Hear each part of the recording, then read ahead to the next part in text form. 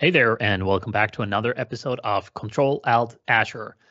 This episode is sponsored by ScriptRunner, and ScriptRunner is a great solution to centrally manage PowerShell scripts and standardize and automate IT tasks via a graphical user interface for help desk or end users. Check that out on scriptrunner.com. I'm Tobias. I'm back again with Jussi. What's up? Hey, Tobias. I'm back to more strictly trying to control my screen time.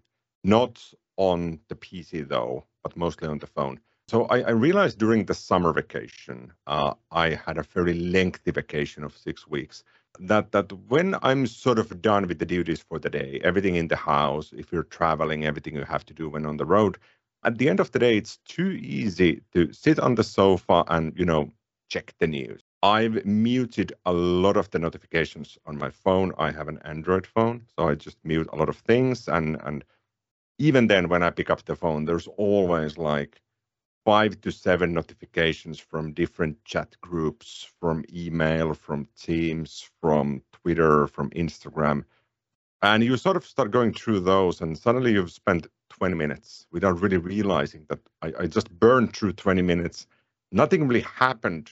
I just sort of did some assistant job just by clearing up things on the phone. So I set the phone now to alert me when my screen time goes over an hour per day. It's not blocking anything. So there's an interesting exception here. So it's relatively easy to just set it to 1 hour a day. Yeah, I'm done. But there's an interesting exception because, as an example, if I do my gym exercise, the programming that I'm following is in a Google Sheets because my personal trainer is using Google Sheets for some reason. So he's sharing that to me and I'm opening it on my phone. And if I have an 80-minute session at the gym, I need to constantly check and track and record and verify which weights, what movements, and when to do what. And suddenly I'm burning through that 60 minutes a day relatively easy, even if I'm doing worthwhile stuff on the phone. So it's been a fun game, sort of not using the phone for useless things or things that I don't really have to do, but then being conscious about using the phone when I really need it as a tool and not worry about that 60-minute limit. It's a fun game. Yeah, I think you hit the nail on the head there. It's something we practice a lot, and I do this around the house as well. I also schedule notifications for different apps. So after working hours, I cannot get notifications from Microsoft Teams or from Outlook. I can actively go into the apps if I need to check something because I expect to receive something or I expect to get an update or something like that. But I will not get notifications off hours, and I think that's pretty healthy. Similarly, I disable notifications for a lot of things on the phone. So you actively have to go in and take a look. And I really like that approach. Otherwise, you get notified all the time and it's a distraction, often an unnecessary one, because whenever the phone pings, it's not necessarily the thing you need to take a look at right now, and it can wait. So on my side, I think I already told you last time that I recently transitioned into an architecture content lead role with the cloud architecture content team at Microsoft. That's been a lot of fun to get up to speed with how things work on the inside, and I'm definitely looking forward to the journey ahead.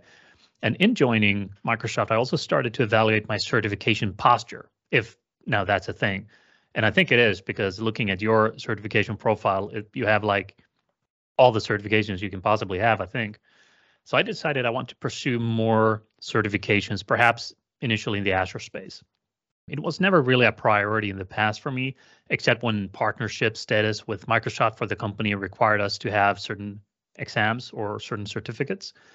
But given I work a lot with Azure, it perhaps was time that I got the AZ900, which is now done and dusted. That's the fundamentals, asking you pretty much, do you know what Azure is? And then I also took a stab at the SC100 to become a certified cybersecurity architect expert, whatever that really means.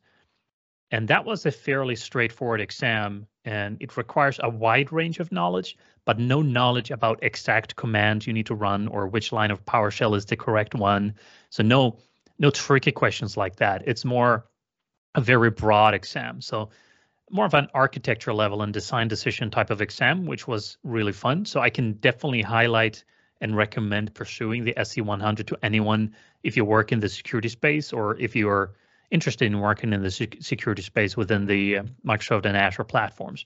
Take a look at the SC100.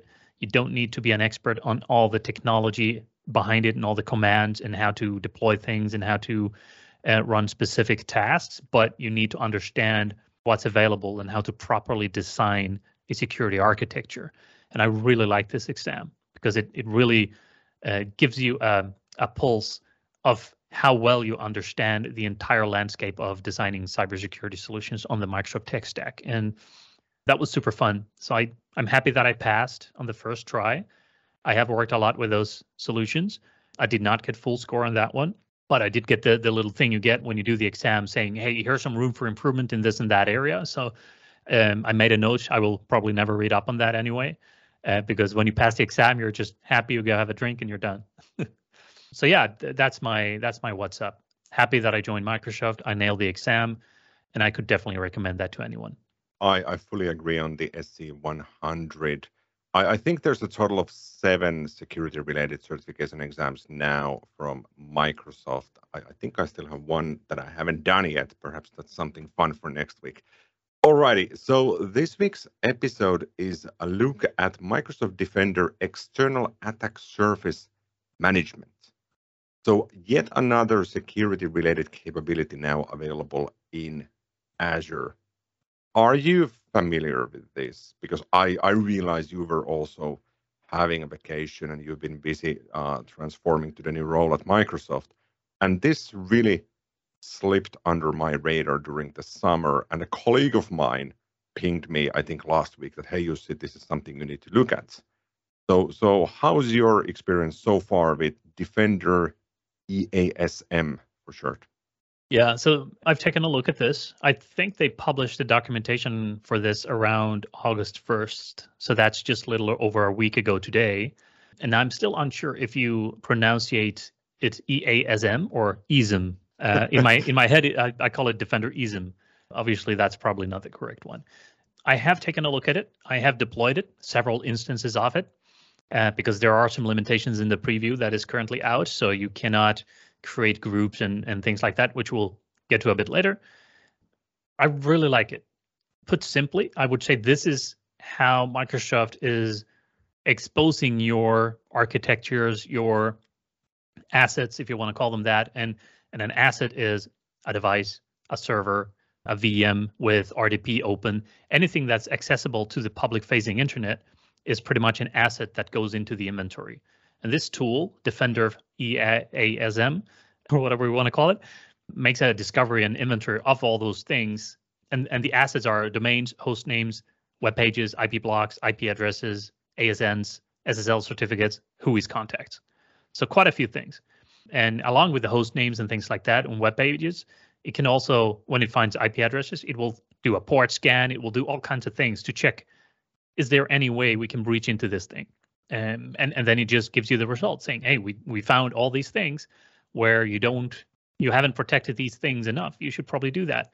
And my initial point here I wanted to make is this tool now brings the view of the attacker to us, right? Because this is usually what the attacker does. They go and take a look and they do a port scan or an IP range scan or whatever tool they use and say, okay, find anything that's on the internet and then just run a bunch of scans on it and then get me everything that has vulnerabilities. This tool does exactly that. So it will give you a list of vulnerabilities and vulnerable websites. It will give you the domain name, like this website is vulnerable with all of these exploits. Go take a look, because that's what the attackers do. So I think this is a way for Microsoft to now bring this forward into our security posture so we can really strengthen the security game and stay one step more ahead, at least, of the attackers by gaining somewhat same visibility that they have into our organizations and our public-facing devices. I don't know if I summarized that in a comprehensible way. I think it's a good summarization of what this service is capable of, and I'm hoping that in the future we would have Microsoft Defender External Attack Surface Management Business Premium Plan 1 and Plan 2, but hopefully it will remain as is. And as a side note, when this was announced in early August, at the same time, Microsoft also announced the Microsoft Sentinel solution for SAP. I have zero clue why I would need that because I don't have access to any SAP instances, but still useful to have that as well. So back in the day when I was a kid, a tool like this would exist, but that was primarily something online where you would type in an IP address and it would simply do a port scan. Oh, you have this device connected to the internet. Let me scan all of your ports. Oh, we found RDP open. You need to do something about this. So I feel this is much more advanced because it's not simply scanning whatever raw IP address ranges or domains or websites you are offering, but it's actually following through that sort of graph of nodes or assets, as Microsoft seems to like to call them. And it's building this comprehensive big picture for you. And as you said, what the attacker is seeing, now we sort of see the same. So I did configure this as well. Let's talk about that in a bit on how do you provision and how do you configure this and what it's capable of discovering and mapping is IP address ranges, domains, as you said, web pages, ASNs, if you do routing, SSL certificates, and even who is contacts for whatever IP address ranges and the ownerships for those.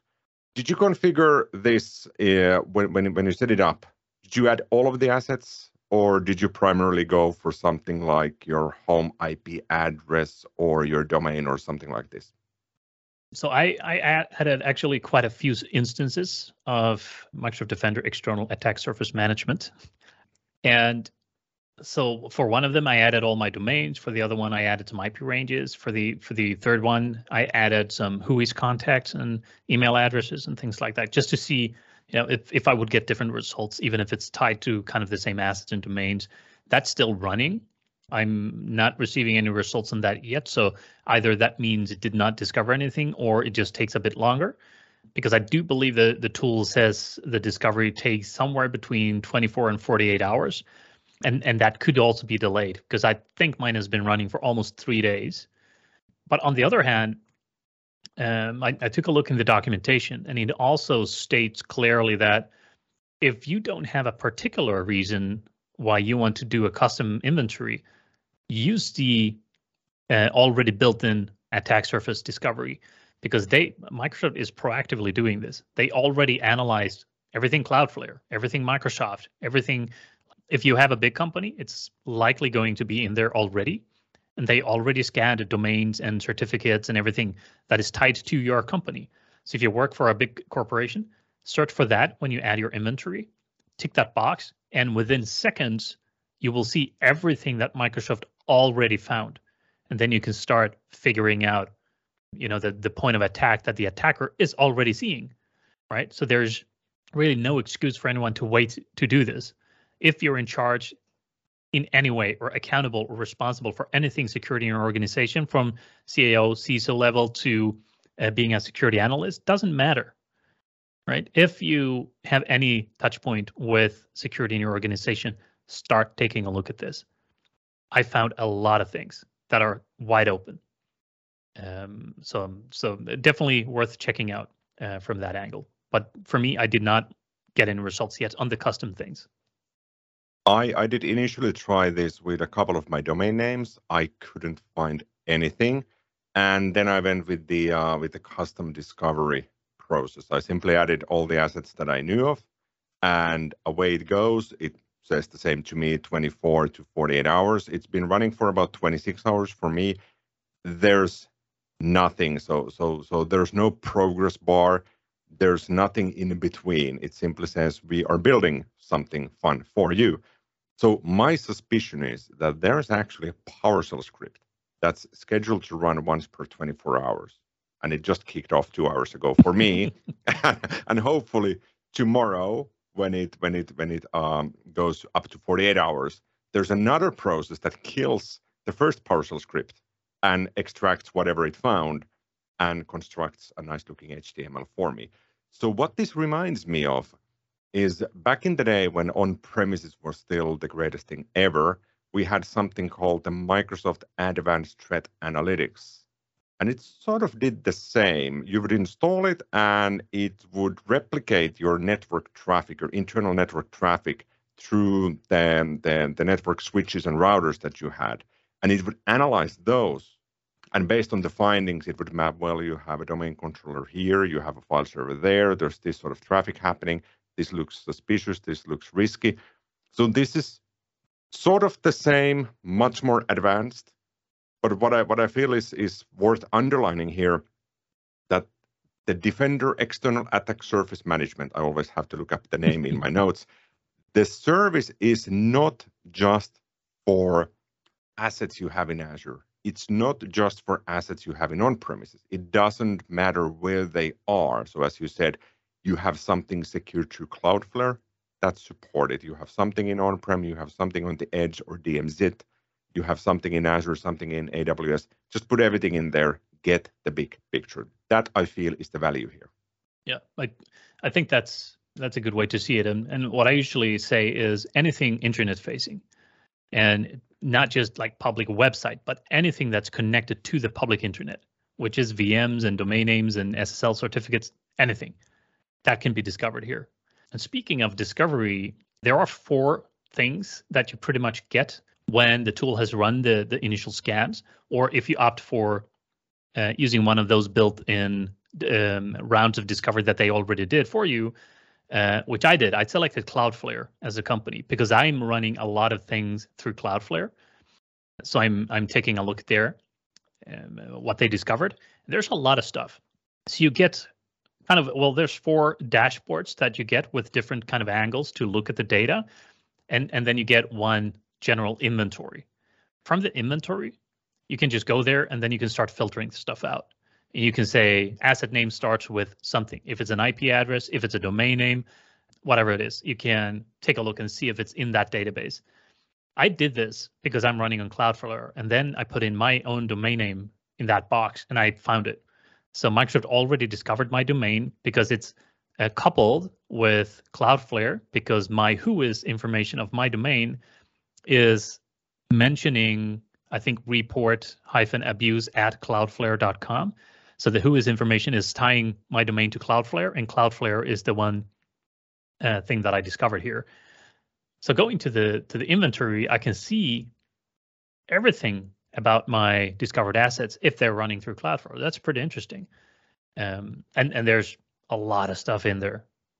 So moving on and looking then at, like, if you know what you're looking for, it's great to go to the inventory and say, well, I want to know about this IP range or this IP address. Bam, put that in. Or a domain name or whatever it is, you can put that in there. Otherwise, if you don't know where to start, move on to the dashboards. And there are 4 dashboards: attack surface summary, security posture, GDPR compliance, and OWASP top 10. And I think these are fairly self-explanatory. We can run through each of the dashboards just to get the kind of the highlights of what each dashboard gives you. So if you're still not sold on whether you need to use this tool or not, hopefully you will be. So the first one, attack surface summary, just gives you a list of high severity observations, medium and low severity observations. It will categorize them with domains, hosts, pages, SSL certs, everything we mentioned before. For example, here's about 327,000 domains in this discovery. And I can see that there are plenty of high severity observations, and then you can just click them.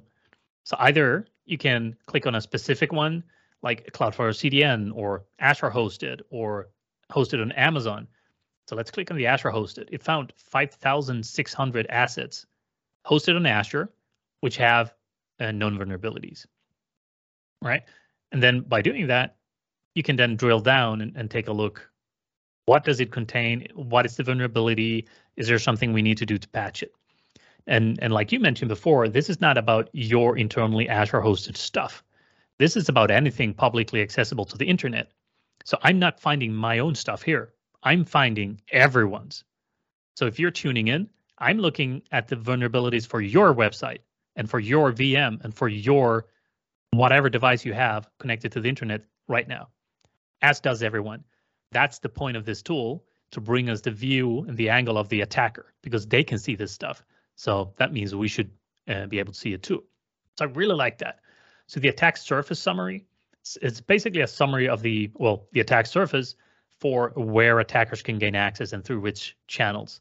So like sensitive services, RDP, SMB, SSH, VNC, PostgreSQL, MySQL, stuff like that. You can see SSL certificate expiration, domain expirations, and that's also a very common attack surface with expired certificates or domain expiration, where you do domain takeovers as an attacker because it expired. And then you replicate the content of the web app with something that is malicious. The next dashboard would be security posture. Again, it's the same kind of underlying data, but presented in a different way. So you have CVE exposure that we talk about here. So you see domains administration, which is kind of a measure by who and where domains for an organization are managed. So you can see, are they unique registrars and how many exist and how many unique registrants exist. So ergo, how many purchase a domain, how many unique individuals or organizations purchase the different domains, hosting and networking, domain configurations.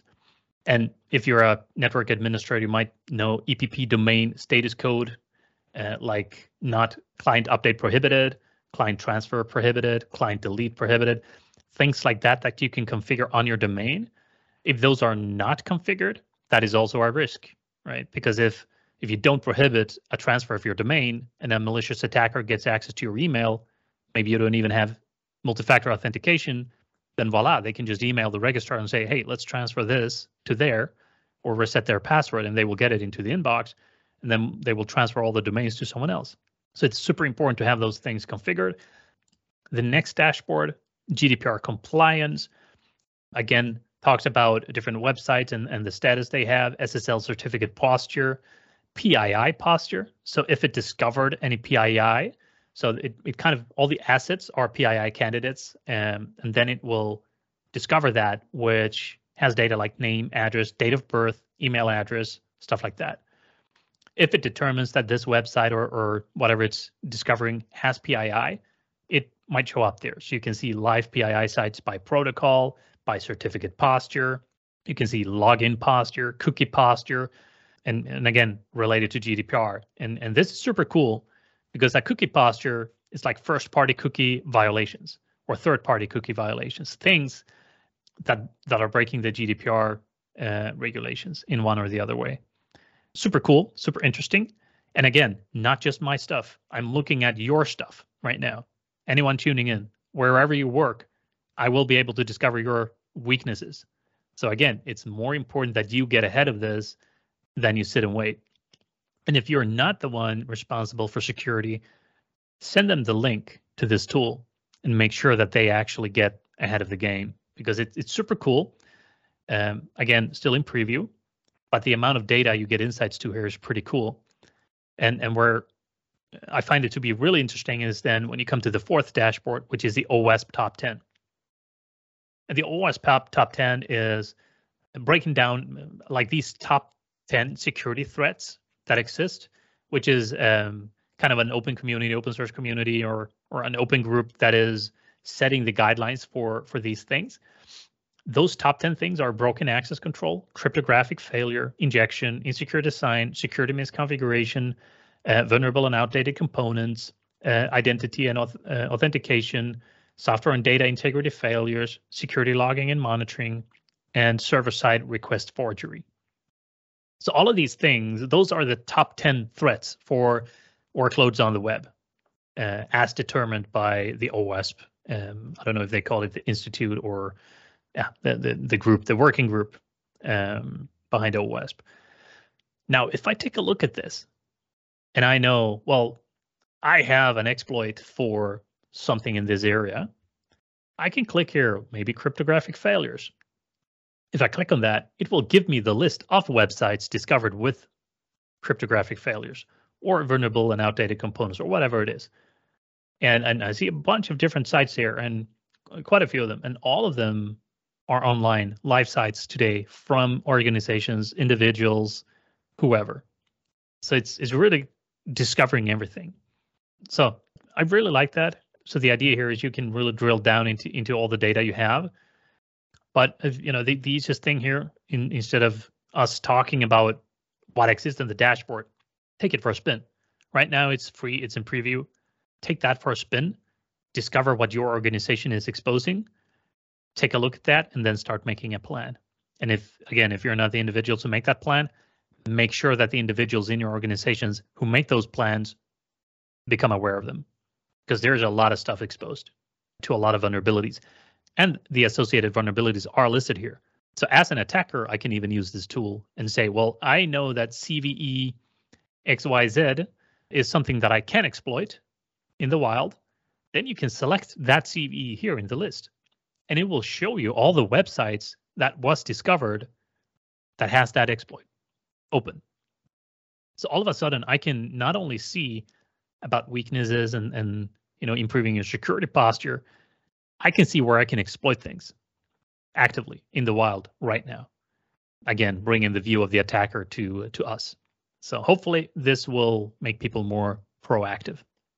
I'm quite amazed on the tool, because when you provision it, it literally takes 15 seconds. And if you don't do the custom surface finding process where you add all of your IP addresses and domains and whatnot, but you simply select whichever company pops into your mind, be it Cloudflare, be it a local telco or ISP, it then takes 5 seconds to get the live results while it's still refreshing all of the findings.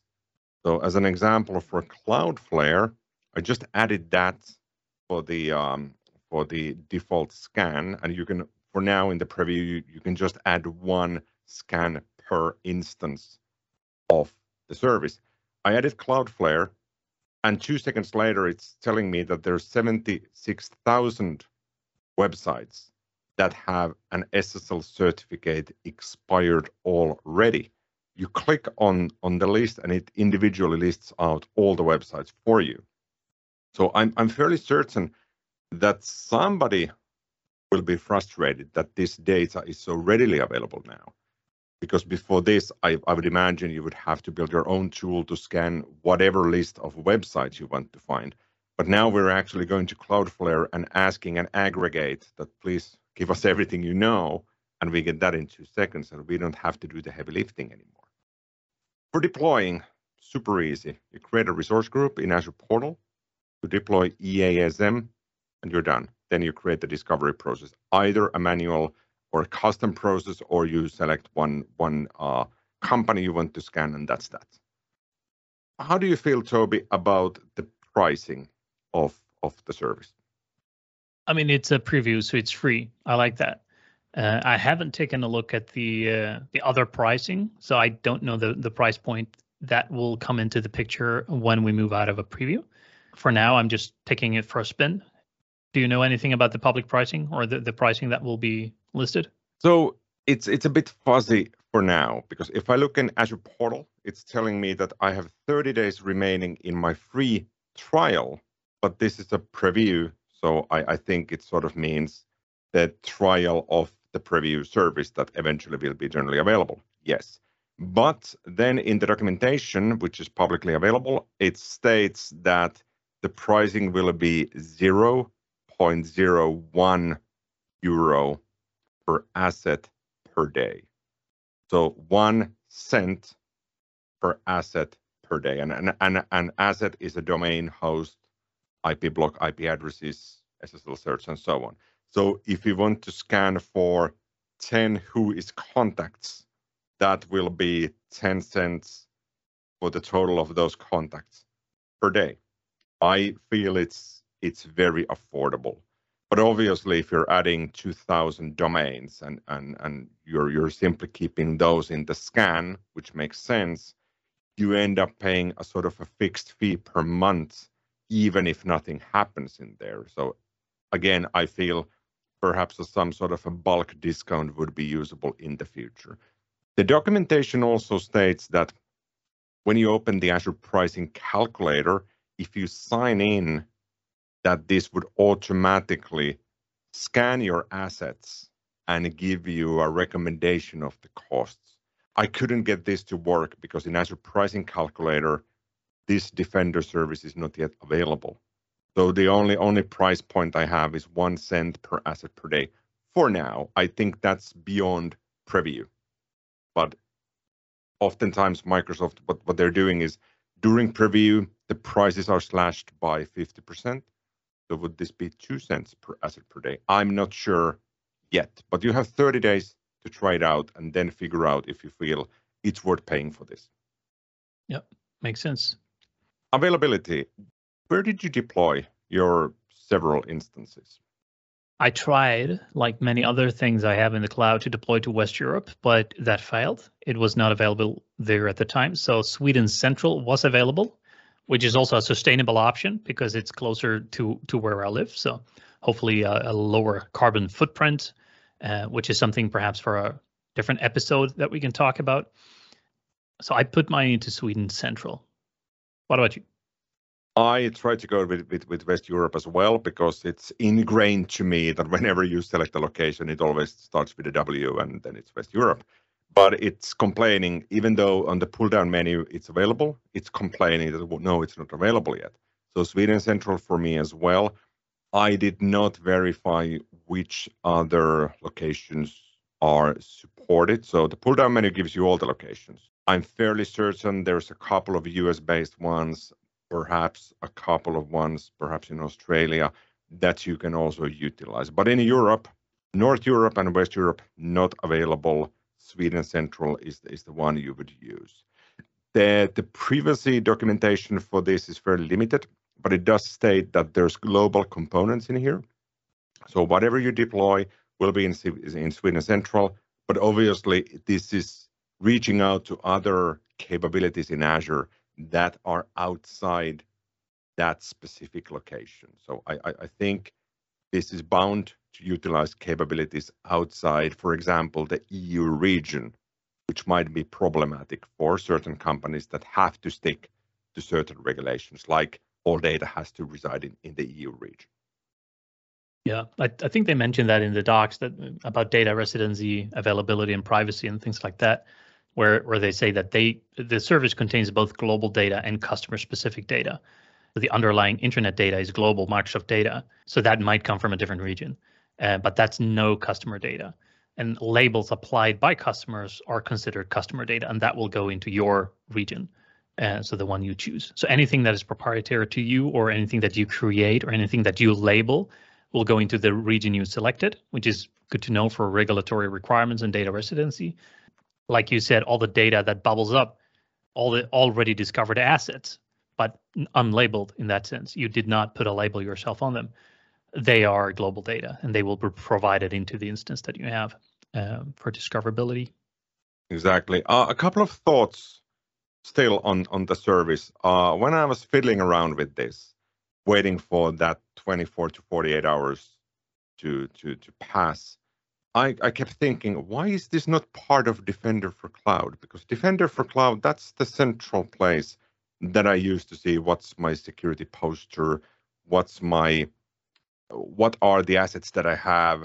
And with Azure Arc, it obviously goes to on-premises. So I sort of feel that logically, this sort of should belong in Defender for Cloud, but it does not. And also, no integration with Sentinel for now, hopefully someday. And we still have Defender for Cloud Apps, or MCAS, as it used to be called.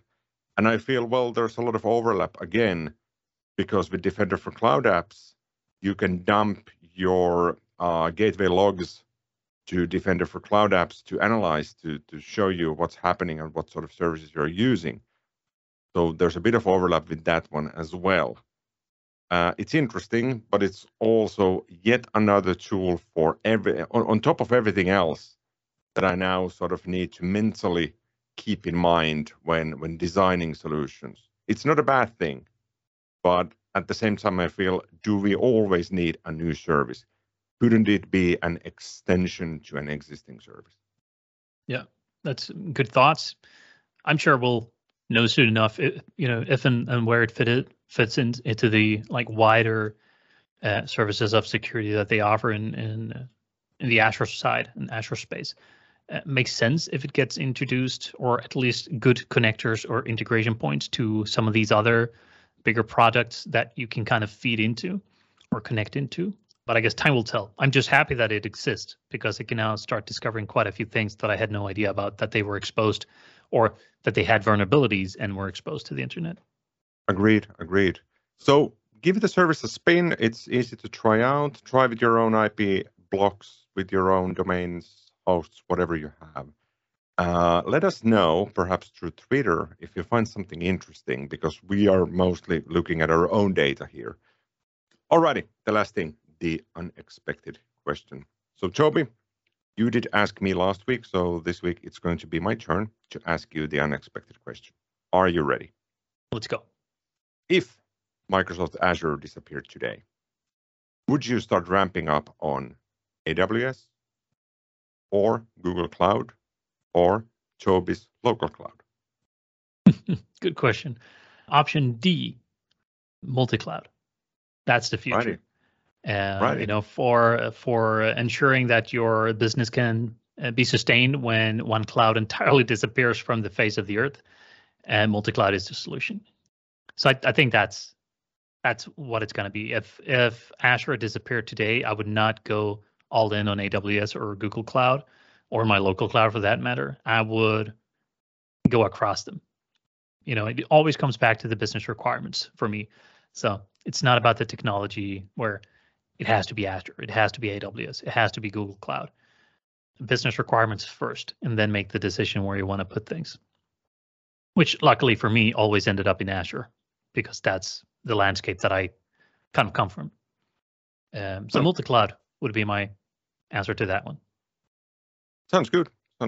So let's hope Azure will not disappear today, because otherwise I would have a challenge. I would definitely like to look more at AWS, but also at Google Cloud. But it seems time is too limited, and there's new services popping up in Azure almost weekly. So that's a fun thing.